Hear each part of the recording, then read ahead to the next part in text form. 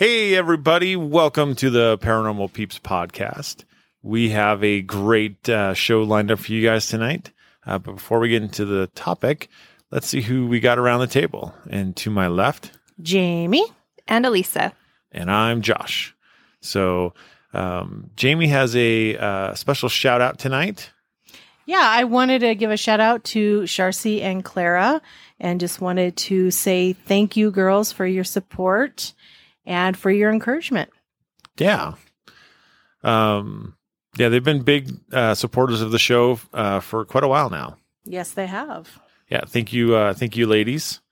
Yeah, this topic is very interesting. So it's mainly something Southwestern. So for those of us that live in like Utah, Arizona, New Mexico, Colorado area, and it's something that I hadn't heard of until we investigated the Family Tree Restaurant in Santa Quin, which is interesting because that's not what you think about when you go to the restaurant. You're thinking ghosts and stuff like that. And for us, supposedly there's a skinwalker that hangs out on the top floor. Yeah, I don't recall hearing that, but well, I remember hearing about that when we were eating in the restaurant one time. And there are stories of people seeing him standing next to some other people's tables and stuff like that. But I wonder what led them to believe it was a skinwalker, though, and I don't know, because I mean, Payson has Petite Neat, and Petite Neat is named after, the Indian there, the chief Indian in there. So there's a lot of Indian culture there. So there you go. Yeah. Makes sense. It does make sense. But that's in Payson versus Santa Quin, but they're close by. Yeah, they are. It's all like lake adjacent, really. Yeah. It's all part of the valley, as we call it here. So, yeah, if you haven't guessed, we're going to talk about skinwalkers. And mainly it's has a Navajo in origin, but also the Utes and the Pueblo, the Apache, it's all very similar to each other. Yeah. So a skinwalker is a type of a harmful witch who has the ability to turn into and possess or disguise themselves as an animal.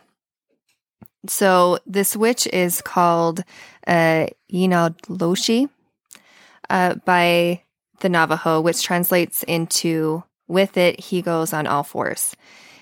It is one of the several types of Navajo witches, and it's considered the most volatile and dangerous. Those who practice the Navajo witchcraft seek to direct the spiritual forces that cause harm to misfortune to others. So this type of Navajo witchcraft is known as the witchery way, which uses human corpses in various ways, such as tools from bones and concoctions that they use to cause harm or kill intended victims. And the Navajo are part of a larger cultural area that also include, we're talking about the Pueblo and, all of the Utes and things like that. And the other groups that also have their own version of the skinwalker, but each includes the malevolent witch capable of transforming themselves into an animal. So sometimes these witches evolve from living their lives as respected healers or spiritual guides who later choose to use their power for evil. And I mean, we've seen that everywhere in different cultures where you want to let yourself be known, where they use their power for good for a while, and then they start craving the power they want more and tend to use it for evil, right? Yeah, they kind of like go off the deep end a little bit. Mm-hmm. So they are these respected healers and spirit guides, and then most of the time it can be male or female, but most of the time they find it as male. And they walk freely among the tribe during the day and then secretly transform under the cover of night. So how do you become a skinwalker? This is how, one way, I guess. I'm sure there's lots of different stories and different cultures and how they become a skinwalker. And I'm sure it's nothing friendly. I mean, Oh, no, not an easy thing. no. So in order to become a skinwalker, he or she must be initiated by a secret society that requires the evilest of deeds, killing a close family member, and most often it's a sibling. So after this task has been completed, the individual then acquires supernatural powers, which gives them the ability to shapeshift into animals. So most often they are seen in the form of like coyotes and wolves and foxes, cougars, dogs, bears, but can take shape of any animal that they kill. So they wear the skins of the animal that they transform into, hence called the name Skinwalker. Sometimes, though, they also wear animal skulls or antlers on top of their heads, which is supposed to give them more power. They choose what animal they want to turn into depending on the abilities needed for that particular task. So like speed or strength, endurance, stealth, claws, teeth, things like that. And then they can transform again if trying to escape from pursuers. So they say that skinwalkers also have other powers, which I didn't realize. I didn't think about this, but they say that they can read other people's minds, control their thoughts, behavior, causing disease and illness. They destroy property, which we've heard of, death, which we've heard of. But they say today, most of the tales and the sightings of these witches or skinwalkers don't include death or injury necessarily, but are more like trickster-like. Yeah. So. Yeah.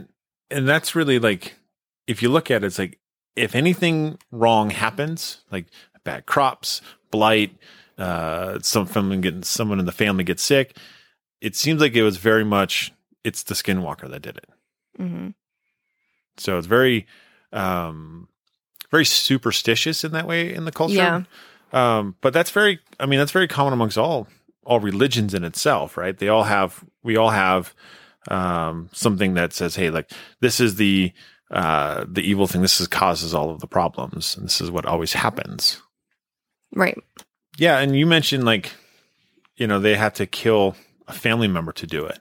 Mm-hmm. Like it's such a crazy thing. Like, hey, you want all this power? Guess what? You got to kill your brother. And how scary, because most of the time it's a sibling. Yeah. Like, there's no way I could do that. No. Absolutely Sorry, not. bros. Couldn't do it. They're probably like, whew, we're safe. But if you think about biblically, that's a lot like Cain and Abel too, though. Mm-hmm.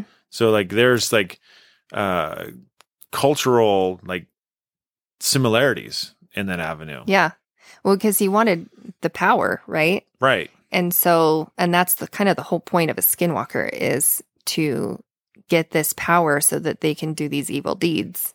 Yeah. Right. So, yeah, no bueno for me. No bueno. It's interesting too, though, because you said that they wear the skins of these animals that they want to turn into. Mm-hmm. Where if you look at a lot of the Native American tribes, a lot of them wear skins and pelts, for warmth or for ceremonies and purposes. But from what I have read, the Navajo don't tend to do that because of the negative connotation associated with wearing those to the skinwalkers. That's interesting. Yeah. Yeah.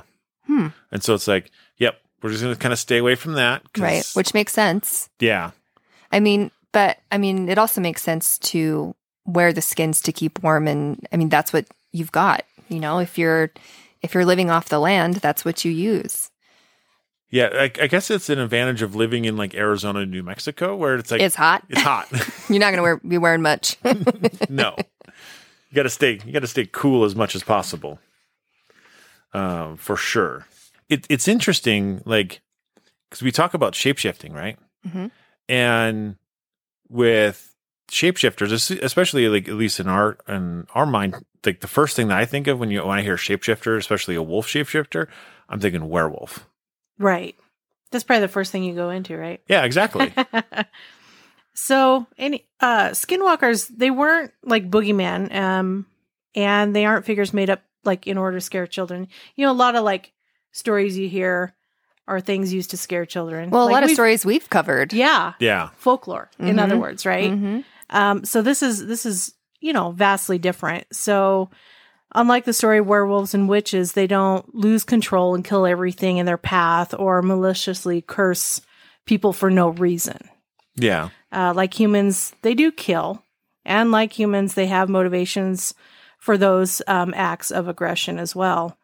So power and revenge fuel their murderous intents. But such things cannot occupy the brain of a rational creature all the time. And skinwalkers do not make murder part of their daily routines. So other than their origin story, legends of skinwalkers rarely include death or any kind of mauling. Mm-hmm. Instead, a lot of the stories that people are telling of their experiences, so some of the more common ones would include like skinwalkers in their animal form running alongside a vehicle and actually matching the speed of the vehicle even as the driver will accelerate, which would be kind of frightening. That's very fast. Yeah. And there's stories of that too. Like, yeah, I'm driving 60 miles an hour down the road and here's this thing that comes running up alongside me and like and it's as tall as my car. And it knocks on the window and is like, what up? Yeah, exactly. It just like reminds me of like Twilight. Yeah. So eventually it says that they get bored with this routine, then they simply just disappear into the surrounding wilderness. In some respects, it seems rather playful, kind of like a dog would be, that chases a car that will pass by on the street. Yeah. So in other instances, people have reported seeing and hearing skinwalkers outside their homes kind of at night. Rarely, however, will the skinwalker enter the dwelling. I can't imagine if you hear something rustling outside your window or your front door and it's dark out. I mean, that'd be scary. Yeah, it'd be terrifying. Well, I mean, in other folklore that we've covered, it's been like where they will hear sounds of cries outside to try to get them to lure them out, or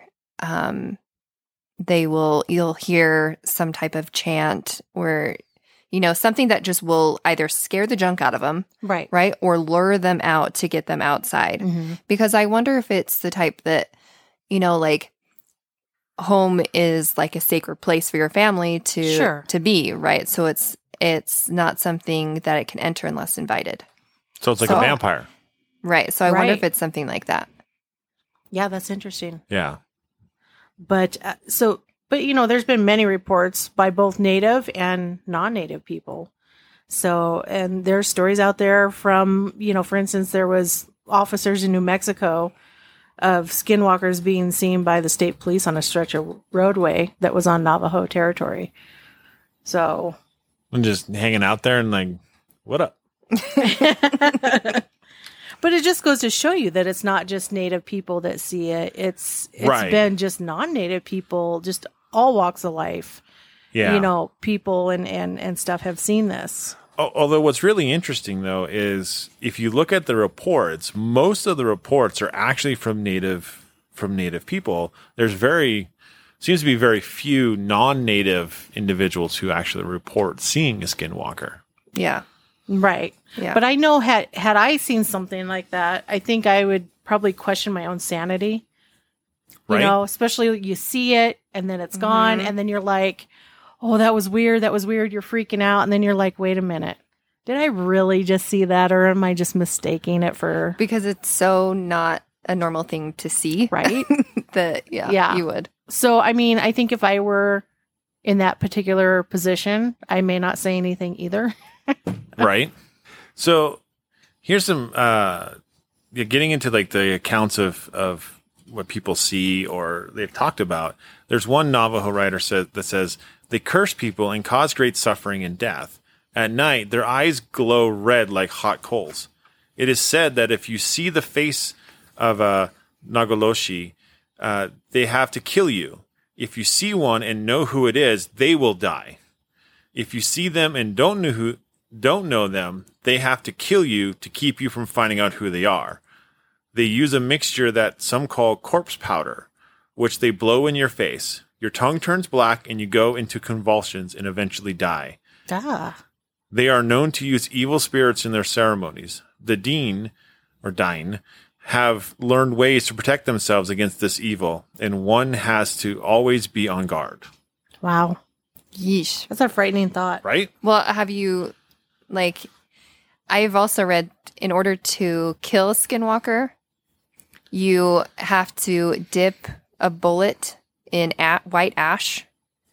And then when you shoot them, it has to hit their neck or their head or it doesn't work. And what I read was that it was like, if you try, more often than not, you're going to fail. Yeah. Yeah. Because they're hard to catch, first of all. And then at that point, if you fail, you're pretty much screwed because they're going to want revenge. Well, now you ticked Right. it off. Right? Right? Yeah. So if you're going to do it, you better do it right. Yeah. And there's, I've also heard that, read that says that you can use knives or other weaponry like spears or bows and arrows that are covered in white ash.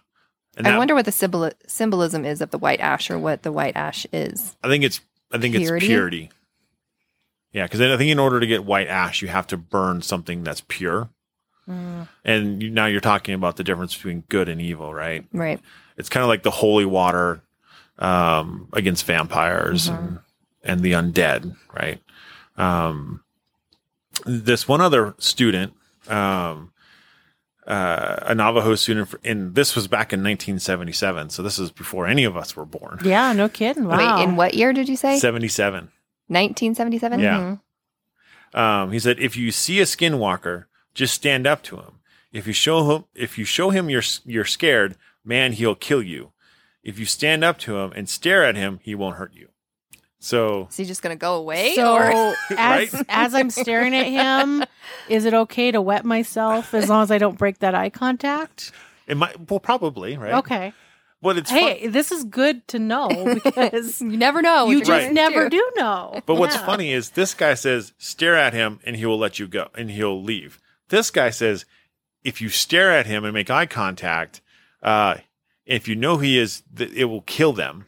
But if you don't, he's going to have to kill you. So he prevents from you gaining a knowledge of who he is. So in this case, it's like this contradiction, right? Yeah. So should I look? Should I not look? Should be like those, like Harry Potter, how he's got his mirror. He just like peeks around Look the through corner. it. Yeah. Yeah. Look through the mirror off a reflective surface. Don't look directly at. Right. Yeah. I mean, like with all legends, there's always going to be contradictions, right? Oh, yeah.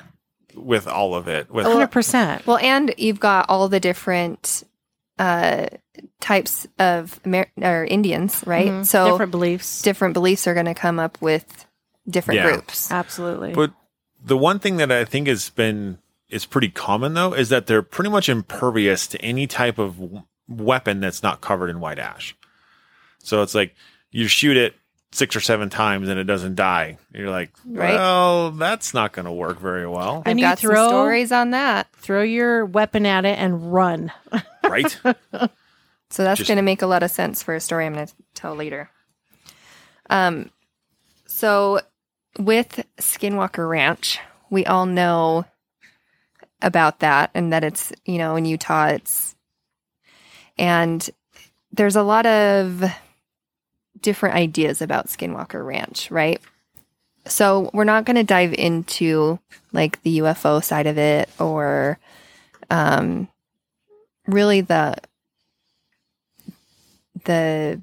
folklore that goes along with Skinwalker Ranch with that, but we are going to talk about the actual type of skinwalkers and all of that there at the ranch. Which is really kind of how it got its name, right? 'Cause Yes. most people now associate Skinwalker Ranch with UFOs and not skinwalkers. And not skinwalkers, exactly. So let me just kind of take you to the beginning back in 1789.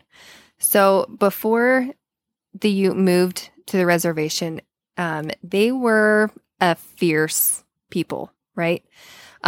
They lived mainly in Utah, Colorado, New Mexico. And at one time, the Ute and the Navajo would fight together against common enemies.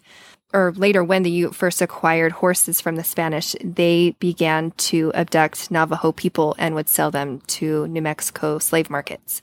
So later during the Civil War, some Ute bands joined with Kit Carson in a military campaign against the Navajo, and this ended in the Navajo being expelled from their lands and forced to march to a reservation in Fort Sumner, New Mexico, called the Long Walk of the Navajo. which is terrible in and of itself. But That it also had a different name too. what? It was also called the Navajo Witch Purge. Oh, yes. Yes, I did read that too. And so though the tribe was allowed to return to their homelands in the Four Corners area several years later, the Ute believed that the Navajo put a curse on the Ute tribe for the previous transgressions that they did. So afterward, the Skinwalkers began to plague the Ute people. So the Ute believed that the Skinwalker presence in the Uinta Basin extends back at least 15 generations. And they don't believe that the Skinwalkers live on the ranch, but they hide out in a place called the Dark Canyon, which is nearby, which I didn't know that either. But one account described them as looking like humans with dog heads. Another described them as large, black, hairy humanoid figures, which were very fast. And they described them having the coal red eyes, just like what you had talked about. And others say that they have seen and taken pictures of really big tracks on the ground. And so it said that Skinwalker tracks are, so say they turn into a coyote, that their coyote print as a Skinwalker is going to be much larger than an actual coyote. Right. Yeah. They said that even the most experienced Skinwalker can't reproduce 100% the animal. It's going to be Right. deformed in some way. Mhm. Yeah. Which, I mean, is very common for beliefs with demon entities, Right. right? Yes. They're never fully human. There's Right. always something that's distorted or Or missing. missing. Yes, exactly. So for 15 generations, indigenous tribes, including the Utes, have referred to the Sandstone Ridge as being in the path of the Skinwalker. So fast forward a couple hundred years. So the Myers vacated the ranch in 1987, and it was empty for 7 years before Terry and Gwen Sherman bought it in 1994. So the couple moved in with their 2 kids and livestock, and they were surprised to find that the previous owners had placed deadbolt locks on all the doors, including the windows, and including those inside the house. So can you imagine, like, moving into this place and you're like, why in the heck would they have deadbolts everywhere? Yeah, it would give you kind of an uneasy feeling, wouldn't it? A huge uneasy feeling. Yeah. Well, especially after you take an abandoned farm or abandoned ranch. Like, Mhm. You're like, what were they doing in here? What went on Or what here? were they trying to keep out, right? exactly. But- Yeah, or in. Yeah, some had deadbolts on both the inside and the outside of the house, right? Oh, scary. So even the kitchen cabinets had bolts on them. And at both ends of the house, there were iron stakes and heavy chains that had been installed. And they're guessing that it was for their guard dogs to keep them chained and close to the house and to protect it. So From what? whatever they were. I mean, if you think about it, right? It's like, this is not normal practice for that time period. You're right, but obviously there was something that they felt a need to do these things, take these measures. Right. Mhm. Exactly. Yeah. So the very day that they took possession, the family spotted. I am doing so good with my words today. You're welcome, everyone. The family spotted a large coyote or a wolf in one of their pastures, which soon approached, making its way to the livestock pen. It then grabbed a calf by its nose, trying to drag it through the corral bars. So Terry Sherman and his father began to beat the animal and try to make it release the calf, but they weren't successful. And so when that failed, Sherman shot the animal with a .357 Magnum at point blank range. And I mean, that can do some damage, Oh, Yeah. A 357 should be a kill shot. right? But like you were talking about before, if it's not dipped in white ash, what is it going to do, right? So, but still, the wolf held on to the calf. After another shot, it released the calf and just stood there calmly looking at the men. So after a few shots, the animal trotted off. Amazingly, there was no blood or sign of injury to the animal, and the men then followed the tracks of the animal for about a mile before it just suddenly ended, as if it had just simply vanished. So my guess is where it transformed back into Human. Human. And just disappeared. disappeared. So, Or a bird and took off. I mean, yeah. Yeah, I mean, because supposedly it can turn into pretty much any animal, right? Yeah.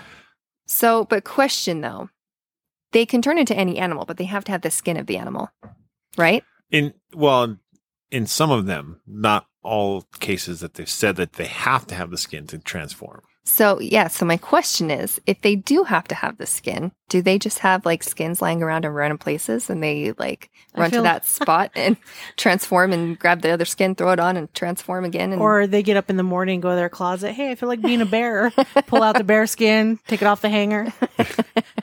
It's a good question. I mean, but we're also assuming that they have to have a whole skin, right? What if they just need a patch of the skin? So like they have this little, cloak made of like 60 different animals. And it's like, I'm going to turn from a bear to a jackrabbit to a coyote. And Like- just like, A skin catalog. yeah, exactly. Well, yeah, that's gross. That's so gross. like you go to the store to get paint and you got like those color swatches. Yeah. To get skin swatches. Squatches. Swatches. We're doing so good with our words. It's so good. This is going to be a great episode, guys.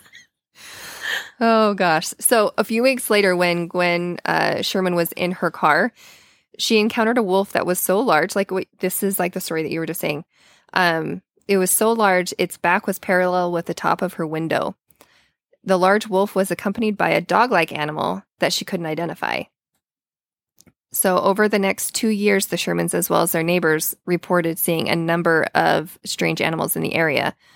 And this included exotic multicolored birds that weren't native to the area and tall, dark beasts.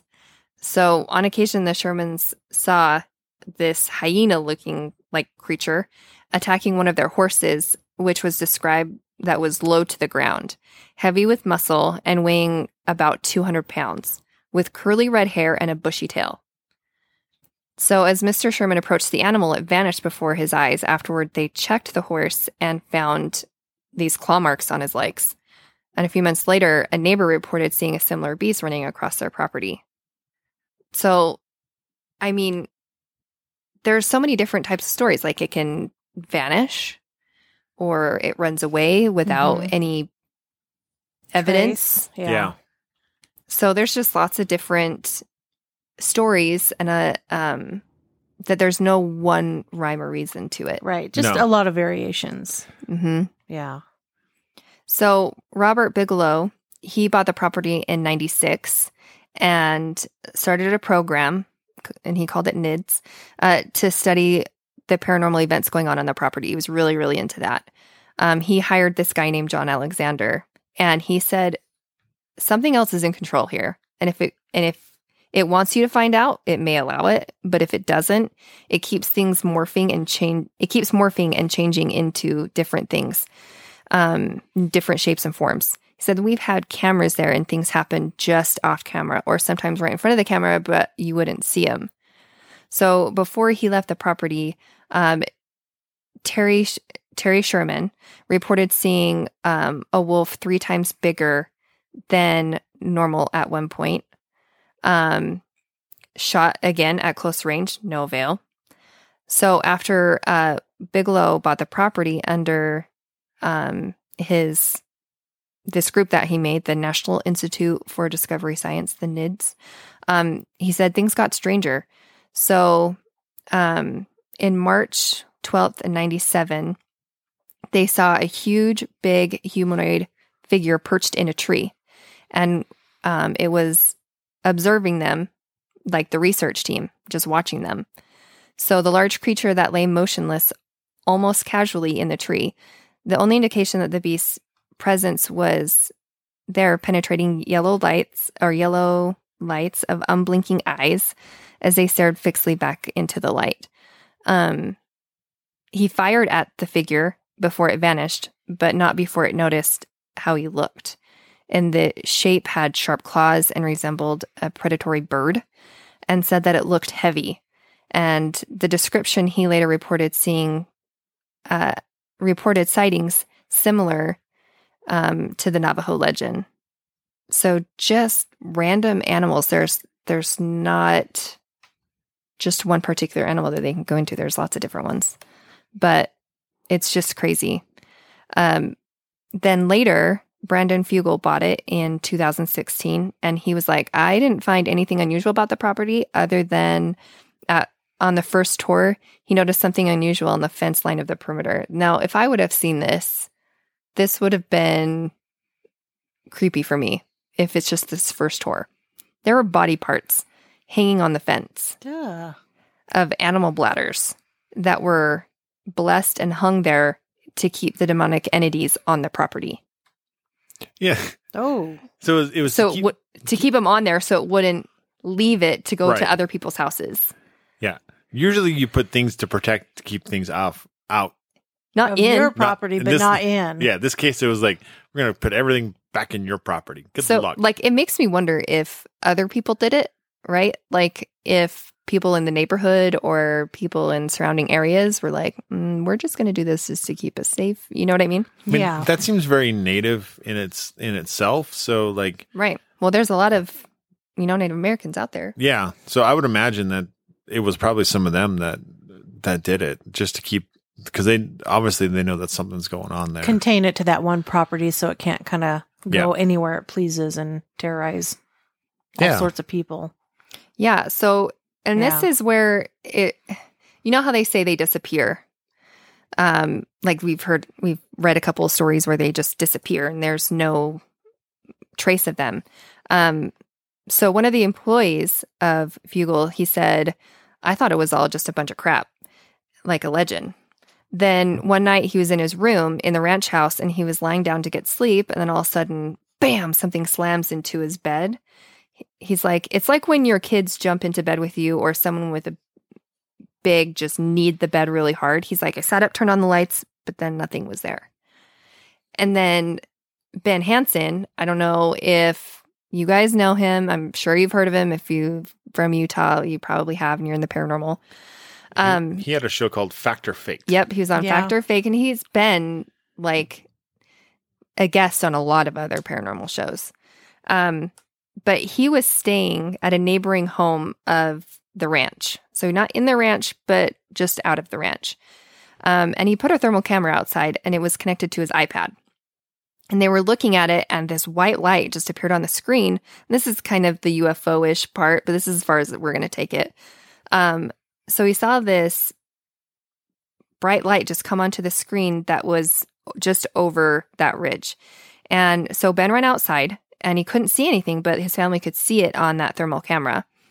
And it was only showing up as a heat signature. So he stayed out there for a while, for a couple of hours, apparently, just trying to see if he could catch anything, and just couldn't. But he went back into his room, and he was sharing a room with a friend. And his friend sat up. His friend had been sleeping for about 45 minutes. His friend sat up, looked Ben in the eyes, growled at him, and said, "Get out. What are you doing?" And then laid back down. And his friend doesn't remember anything of this. So it's just kind of like a paranormal story to Skinwalker Ranch. Not necessarily a skinwalker or something, but just paranormal. So I needed to add that in there. Still creepy as all get That is out. creepy. I wonder if he's still friends with him. I'm sure he is, but I don't know if he wants to share a room with him anymore. Right? Remember that time you woke up in the middle of the night and said, "Get out"? Yeah, nope. That is frightening. That is frightening. Oh, so I was talking with my brother-in-law, and he actually went to Skinwalker Ranch. Outside, just outside of Skinwalker I was going to say, Ranch. how in the heck did he get in there? There is a trail, apparently, on the side of it that you can just get just on the edge of it. So I told him, I was like, okay, I know you had a crazy experience there, so just tell me about it. So he wrote me this story, and it's pretty darn good. Okay. So this is what he wrote. I was living in North Carolina, visiting Utah. My brother and I drove out to Skinwalker Ranch. My brother had already done a lot of planning on how we could see most of the ranch without going through the front gate by studying maps and Google Earth photographs. We got to the ranch about half an hour before the sun went down. We drove to the front gate just for the sights of it all and to say that we saw it, and then drove around some dirt roads around the ranch. And his brother knew of a dirt road that was on the other side of the mesa. He drove off the dirt road in his car, and they parked as the sun went down. He said, we were directly behind the mesa, but as soon as we got out of the car, all of the excitement for finally being there left me, and it was replaced with an overwhelming fear. Not just a regular fear, I mean the impending doom type of fear, that we really have no business being there and that we need to leave.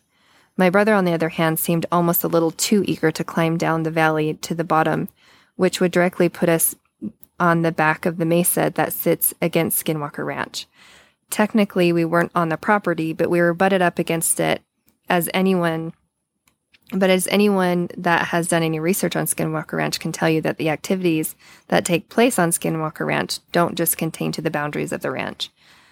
I've been a surveyor for over 2 decades, and I've surveyed and been out in the woods and swamps in mountain ranges and all over America, and I've heard about every sound wildlife can make.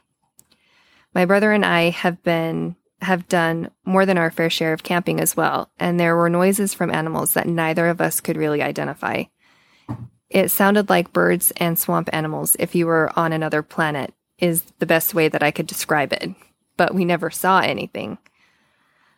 As we climbed down the cliff on one side of the small valley, an uneasy feeling kept getting worse and worse. My brother was acting almost like he was in a trance. He was still talking, but he was just so drawn to wanting to just keep going. Eventually, we came across one of the saddest things I've ever seen. It was a pile of dead puppies that looked like they were maybe 3 months old, and each had a blue collar on them.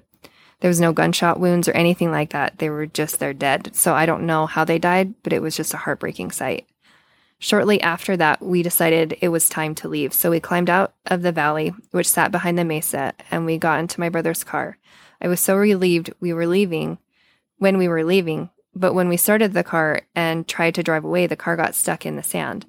I wanted to get out of there so bad that I just looked at him and said, well, when I tell you to hit the gas, hit the gas. He didn't say a word to me, but he was looking dead ahead. I immediately got out of the car and found 2 large sticks and began digging out the tires with them as fast as I could. I then put these sticks along with some others that I found behind the back tires and got into the front of the car and yelled for my brother to hit the gas in reverse as I pushed. The car rolled out and from the sand from where we were stuck, and I jumped into the car, looking at my brother, and very happily we were headed for the dirt road again, and I remember saying to him, wow, that was a close one. I'm glad we're getting out of here. My brother didn't say a word to me. Eventually, we made it back to a paved road. Only after we were on the paved road did he finally speak to me. He let out a sigh and said, Brian, I don't know how to tell you how I found the courage to get out of the car because I was frozen with fear and I couldn't move. He said, my brother is one of the bravest people I've ever met, and I was shocked to hear this. I didn't want to jinx us or anything. I just wanted us to get the heck out of there. We both acknowledged that it did feel like we were driving away, that there were figures of darkness looking at us. It's not something you could see more than something you could feel. But what he did say was it was easily the most terrifying part of the night. When you got out of the car,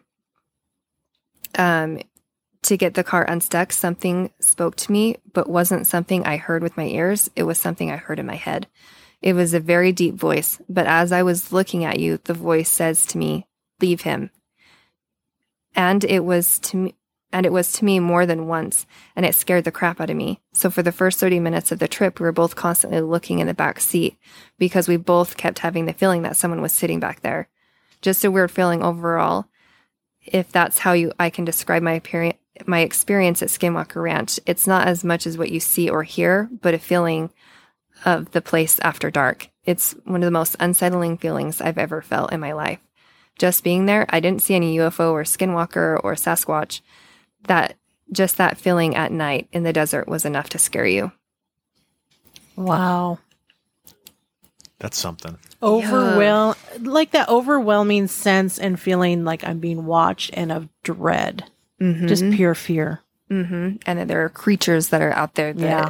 And I mean, in my opinion, like I'm sure there's a lot of people doing some pretty crappy stuff out there, right? I don't doubt it.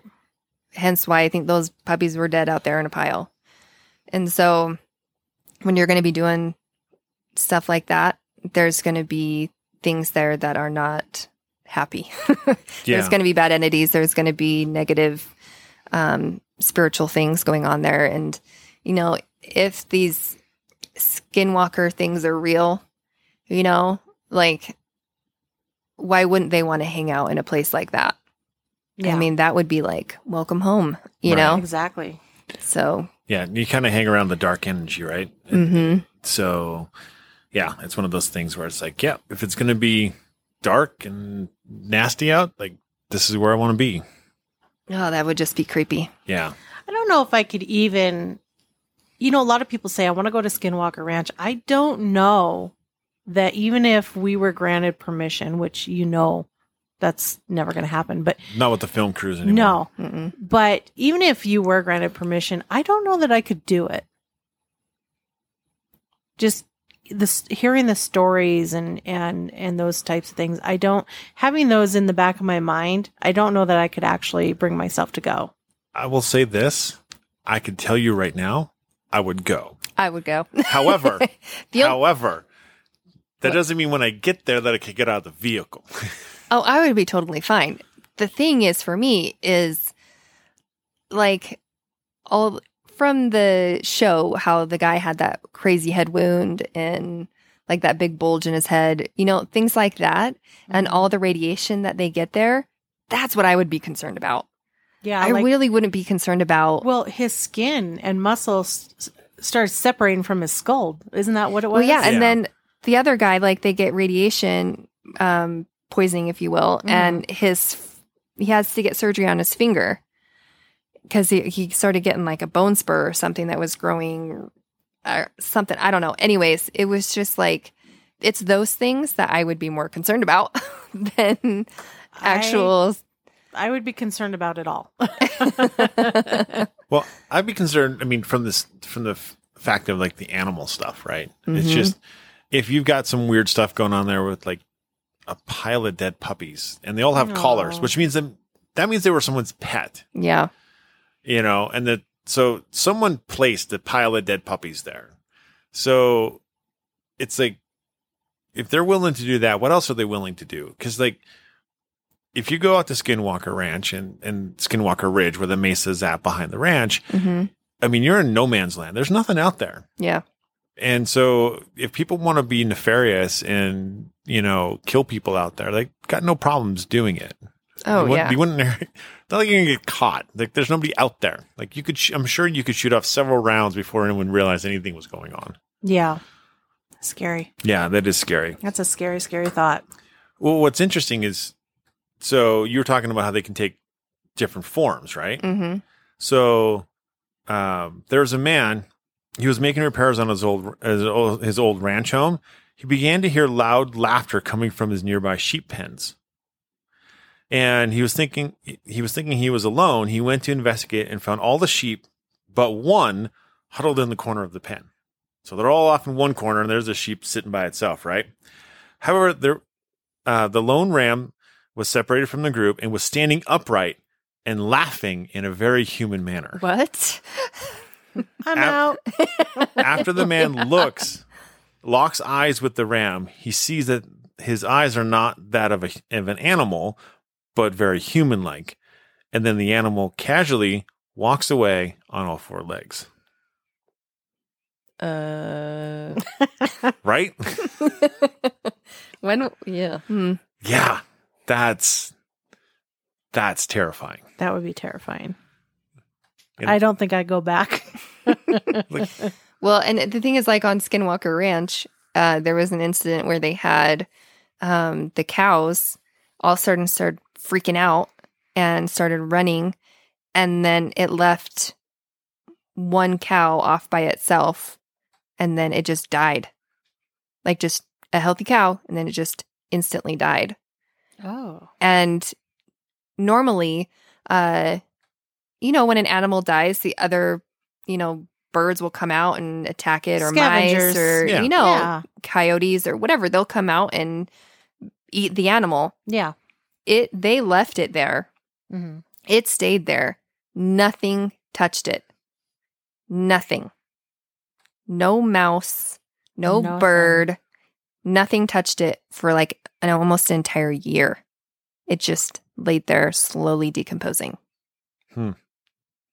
So, and it went all by itself. So I don't know.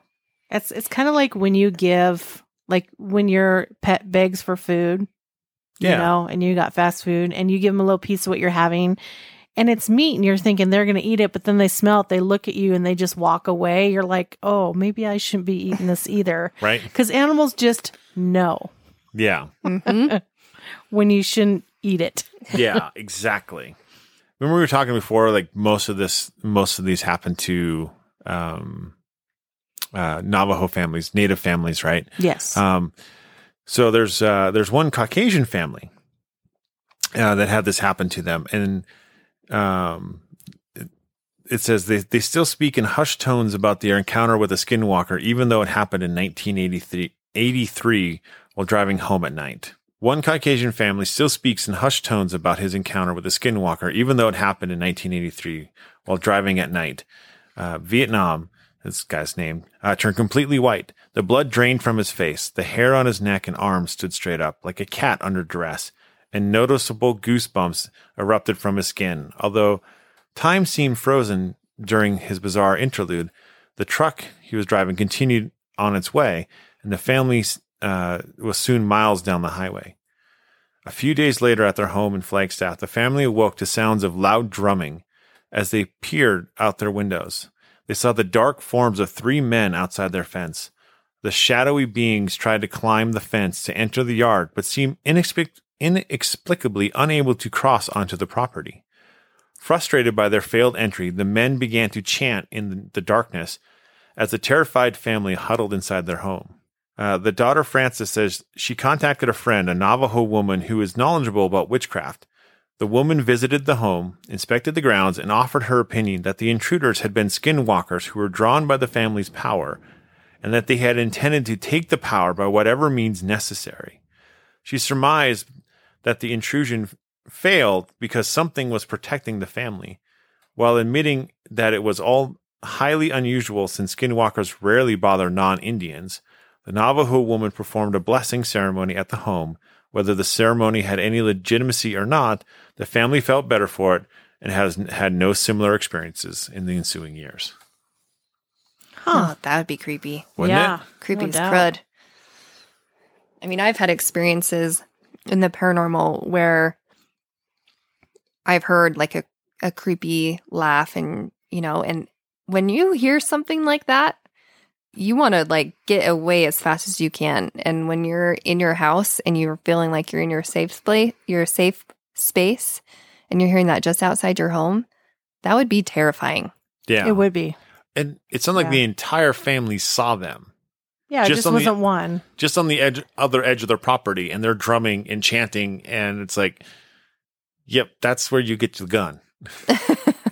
Oh, I just hear something. Sorry. So from Clara, she's part Navajo, and she submitted a little bit about her grandma and a story that her grandma had shared with her in relation to our topic. She says, so my grandma was a firm believer in the Navajo teachings and just the way of, the Navajo way of life. Yep. She says she was actually sold when she was a kid to a Mormon family in Pleasant Grove when young Indian kids were being sold at young ages. When she was an adult, she moved back to the reservation and lived on the reservation in Bluff, Utah. So they didn't have running water or power, and to this day, some still don't. So that's just a little background on her grandma. And so she goes on to say, skinwalkers were a huge part of her grandmother's beliefs. She says, to us, it was ye nal, sorry, I'm going to get this. Ye nal de Lushi. It's not Loshi, it's Lushi. Yes. right? I believe so. Okay. If I butchered it, I apologize. We were taught they were evil, kind of like witches. So they were evil spirits or people who could possess or turn themselves into any animal. At any given time, they could change. Regardless of the animal they were, you could always see their eyes. Not like a full-on eye, but imagine looking at an animal in the dark with headlights shining on them. It's like a shiny glare. So kind of like when you see deer out in the field, I'm assuming, is what that's going to be like. Sometimes their eyes would even be colors, more so green and red. She says, my grandma also believed in the healing from the medicine man. So if we came across a skinwalker, we would have to see the medicine man, because she also believed if you saw one, it could mean anything. It could mean anything, but to her, it meant that one, they were being sent by someone to bring bad or evil to them. They were sent to give a bad message, or sent, or someone could send the skinwalker to scare the family, which all would make sense. Yeah. Right? That all totally makes sense. Yeah. So normally, if she believed anyone in the family saw one, we would go down to the reservation and see the medicine man, and he had some explanation as to why it came and what the meaning behind it was. My grandma would do anything it took to keep the skinwalkers away, so we would always have big ceremonies to get our family cleansed and blessed in the good way, and that is exactly what they call it. She also believed coyotes had a huge connection to skinwalkers. She wouldn't call them a skinwalker, but she always said they were like almost the same thing. Pretty much just a bad spirit or evil presence. But they didn't normally change unless it was a skinwalker. So animal change is how she worded it. Right. If a coyote would cross in front of you while you were driving, you would have to pull over immediately and say a prayer, put some corn pollen down, and let some cars go by until you can start driving again. So kind of like maybe it's just to ward off the presence. It sounds to me kind of like the whole black cat crossing your path. Yeah, right. Exactly. Okay. And she took that as a sign to go see the medicine man as well. So I wonder how often these experiences happened. That's a very good question, because it sounds like how common a lot. was this? I mean, to me, it seems like it's a lot, right? But I think that goes back into when you look back at what we talked about, right? We talked about them kind of, being the harbingers of bad news or problems, right? So if you got bad crops, a bad message, it didn't rain or drought or whatever, all of that stuff was being linked back to the skinwalkers. So it was definitely probably a lot more common piece, especially if you start bringing it into coyotes, when, they're everywhere. Yeah. Exactly. So she shares a story here. So she says, so when we were younger, my grandma would always take us to visit the reservation, but we would never spend the night. As I got older, I asked her why, and this is what she told me. She was in Bluff at one of her aunt's houses, no running water or electricity, so they had to use an outhouse, and they lived in a hogan. Now, for those of you that don't know what a hogan is, it's made of logs and mud, and it has a door that faces the east. Because in their culture, they believe that, when they wake up in the morning, the first thing to greet them is the light. Okay. Which is pretty awesome. I like that a lot. That's cool. Yeah, me too. So she says, I believe my grandma was in her mid-20s. So one night she had to go to the outhouse, and so she just went by herself. She didn't have a flashlight or anything, and she went to the outhouse, and she was getting ready to leave, and she could hear growling and something in the bushes nearby. She comes out to head back to the hogan and she freezes. She said she could see this giant looking dog creature staring right at her, and it looked very evil. She was so scared that she screamed, and the dog creature just kept almost, it seems like stalking her, like pouncing or something. Right. Okay. and then turns around and runs to the Hogan. So I think she turns around and runs to the Hogan. At that point, the dogs, they're, domesticated dogs, go crazy.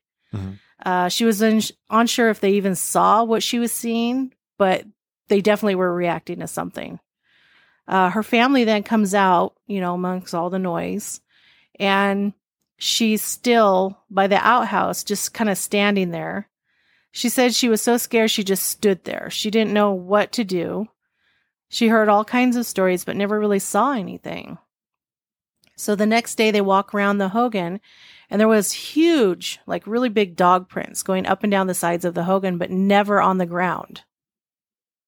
So it wasn't around the Hogan. It was going on it? up and down the sides of it. It was on it, yeah. On it. Running, literally running around it Yeah. while it was on it. But never on the ground. Weird. So it's like, the question comes about how did it get off or on there? And how did they not hear it? Exactly. So they had a huge ceremony. She says they had a huge ceremony for my grandma, but the medicine man told her it would affect her later on in life, in ways such as her health. So that was her first time seeing a skinwalker. And then she says up until she passed, she wouldn't spend the night on the reservation just for any reason. The only way she would was for a ceremony. She believed when the ceremonies were going on there was too many good spirits around for any bad ones to try and come. She never let us go anywhere by ourselves at night. She would always try and leave when the sun was going down. And as far as it affecting her later in life, she had diabetes and her kidneys failed her. She ended up having open heart surgery and lived a few years after. But if you asked her, she would suffer so much in her last years because she didn't follow through and do all of her ceremonies, not just for the skinwalker, but for all the ceremonies the Navajos believed in. So she says, my grandma lived very true to her Navajo beliefs. She would take us kids down to the river and hand us knives to go cut willows with her. She would take us every spring up there to the mountain to find aspen trees, make this paste-like stuff from the white off the bark, and tell us to put it on our faces. She said it helped with acne. She believed in every aspect of the Navajos, no matter what. Sometimes the beliefs were way too far-fetched for me, but she was a believer, and she was very proud of her Navajo beliefs. That is cool. Yeah. That is cool. That would be a scary encounter for sure. Well, and then not only just the encounter, just up and down the side of the Hogan, but nowhere around it. That's peculiar in itself. And the fact that, they didn't hear it. And then to be told, by a medicine man that this is going to affect you down the road in your life. Think about that for the rest of your life. It's always going to be in the back of your mind. Oh, yeah. And then you're going to wonder with every illness, with Is this everything it? going on, is this because of that skinwalker? Because of that experience and that encounter. Yeah. So, thank you, Clara, for sharing that. For Absolutely. Sure. Thank you. We've covered quite a bit on this topic. And we know there's lots more out there. There is, but I want to get your guys' take on it. So is it myth? Is it legend? Is it real? My opinion? Yeah. Your honest opinion. Legend. Yeah. So what are they seeing then? I don't know. It's so hard because it's like people who don't believe in the paranormal, right? Yep. They've never experienced it before. If they have, they excuse it for something else. And so unless you've really experienced it, it's kind of hard to believe, And so for me, it's one of those things that it is paranormal. It's not a normal thing to have happen. Right. And I've never seen it. I've never experienced it. I've never talked to anybody who's experienced a skinwalker before. So it's hard for me to wrap my brain around it. I feel like it's like a legend. Okay.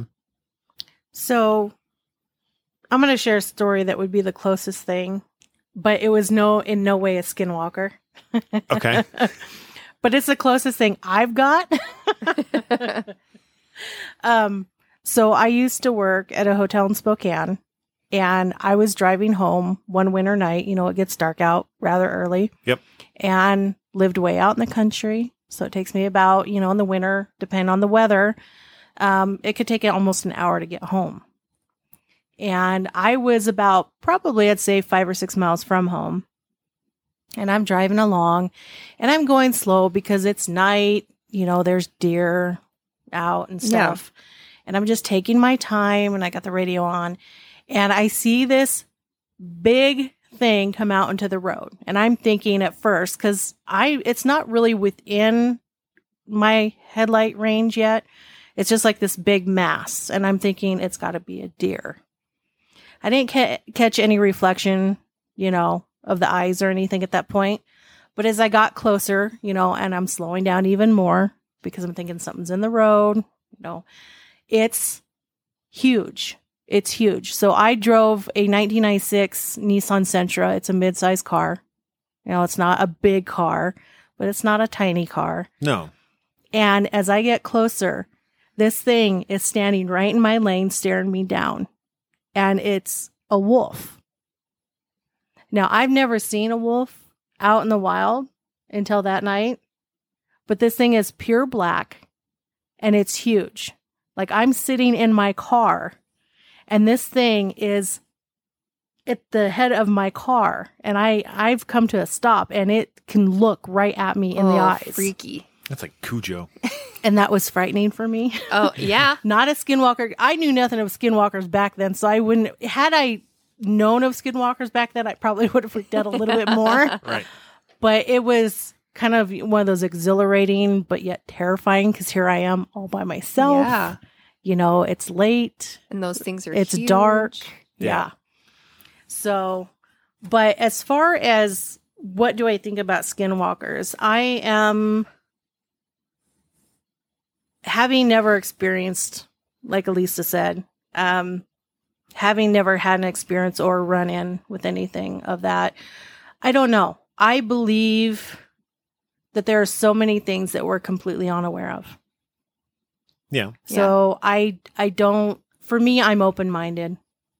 Well, yeah. And I also think, too, is that you can create a demon, if you will. Not create a demon, but if Breathe you life into it, you mean? Yeah. So Yeah. like if you create this character or if you create this idea like that, then to me an evil entity is going to be like, heck yeah, I'm in. Yeah. You know, you create something for me like that, I'll take that image. Yeah. Yeah. I'll take advantage of this. I'll take advantage of this and I'm gonna look like that and I'll do that. You know, and so like Slender Man. Yeah. I was going to say just like Slender Man. And Yeah. so I do believe that they believe it. Mhm. Like 100%. I don't think that they're making it up. I don't think that I do think it's a big part of their culture. Mhm. And I wouldn't take that away from them. But Never. I mean, if I am going to fully believe it, that's how I would believe it. That's how I could wrap my head around it being a real thing. Right. Yeah. I was going to, so my take on it is kind of twofold in that avenue, right? I think a lot of it is myth and legend and lore, right? That the whole creation of one, right? Like man being able to become a shapeshifter. I don't really believe that's possible. Right. Not to say that they don't and that it's not possible. I mean, you know, that part, you know, I don't think is That they believe that it's not possible. Yeah, they believe it's not. They believe it's possible. Right. I don't think that's the way that these come about, right? I do believe that it's probably an evil entity or several evil entities that take upon this piece, right? And it could just be that they are, instead of being type 3s and demons, right? They could actually be human. They could really be a type 2, right? Because in order to become one, right, you have to do heinous, awful things. Right. And you have to basically live a life of evil. Yep. Because the medicine man in the culture is the divine good, right? And these witches are the divine evil. in this avenue, right? And so, yeah, I mean, you can have people. I mean, spirits can present themselves as what they want. Human spirits can do all sorts of funky things. They can make themselves bigger or smaller or appear as anything. And so, I think it's that in the avenue. They either a type 2 or a 3. Right. Now, what people are seeing, they may not always be seeing spirits, right? But there is the possibility that you see a big wolf. You know, if you're going out to the toilet in the middle of the night and you see a wolf, I mean, that's going to scare the bejesus out of you to begin with. Yeah. You know, but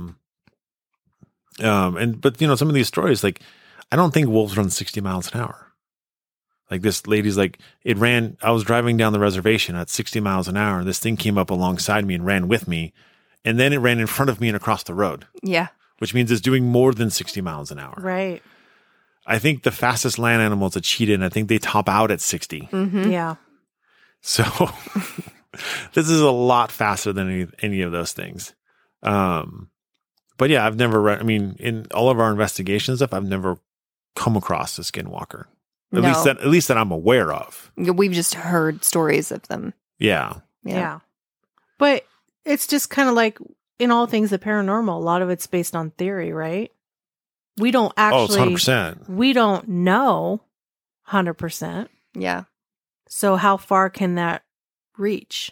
Well, and I think as generations goes on, I mean, it changes.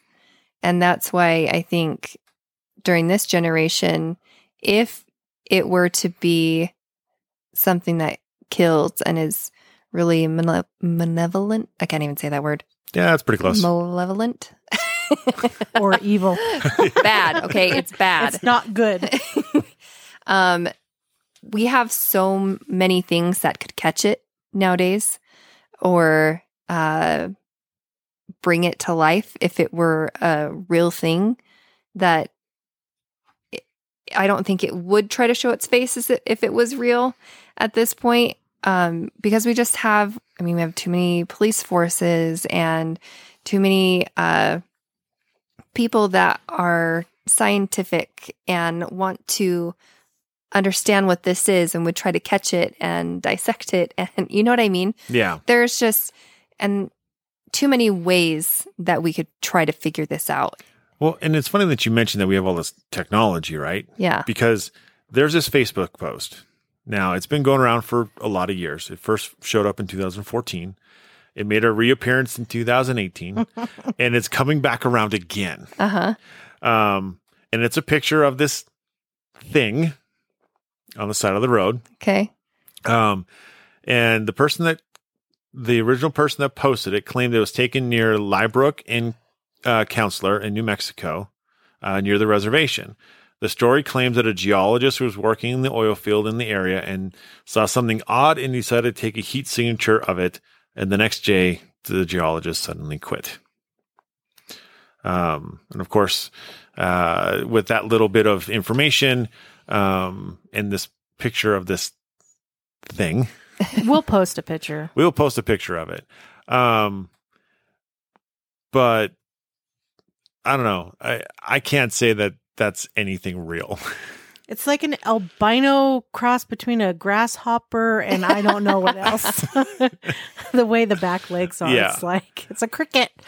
Exactly. And I think that lends to this part where we're talking about technology, though, is that we have all this technology to capture things, but we also have the technology to create Yes. crazy pictures on the internet.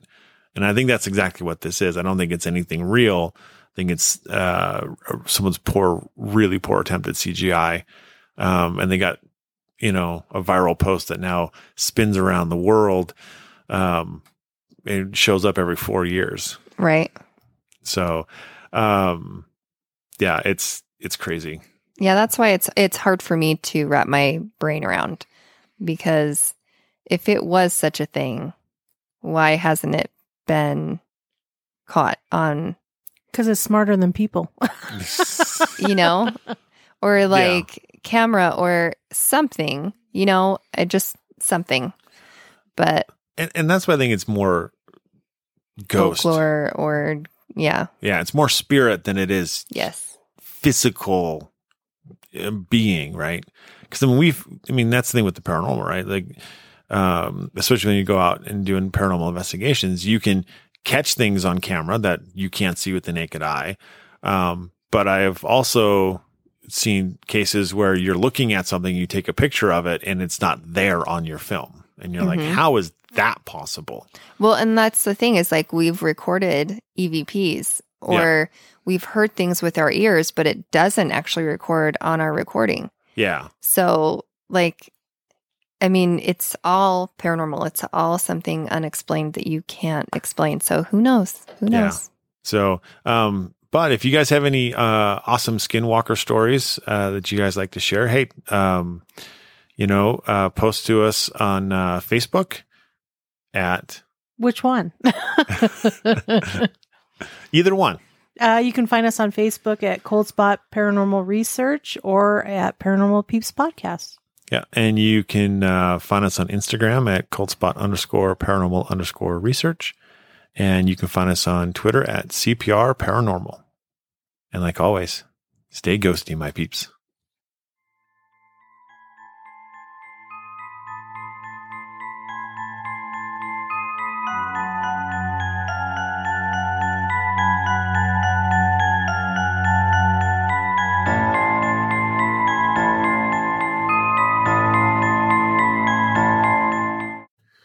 Thank you for listening to the Paranormal Peeps podcast. You can find us on social media at Twitter at CPR Paranormal, on Facebook at Paranormal Peeps Podcast and Cold Spot Paranormal Research.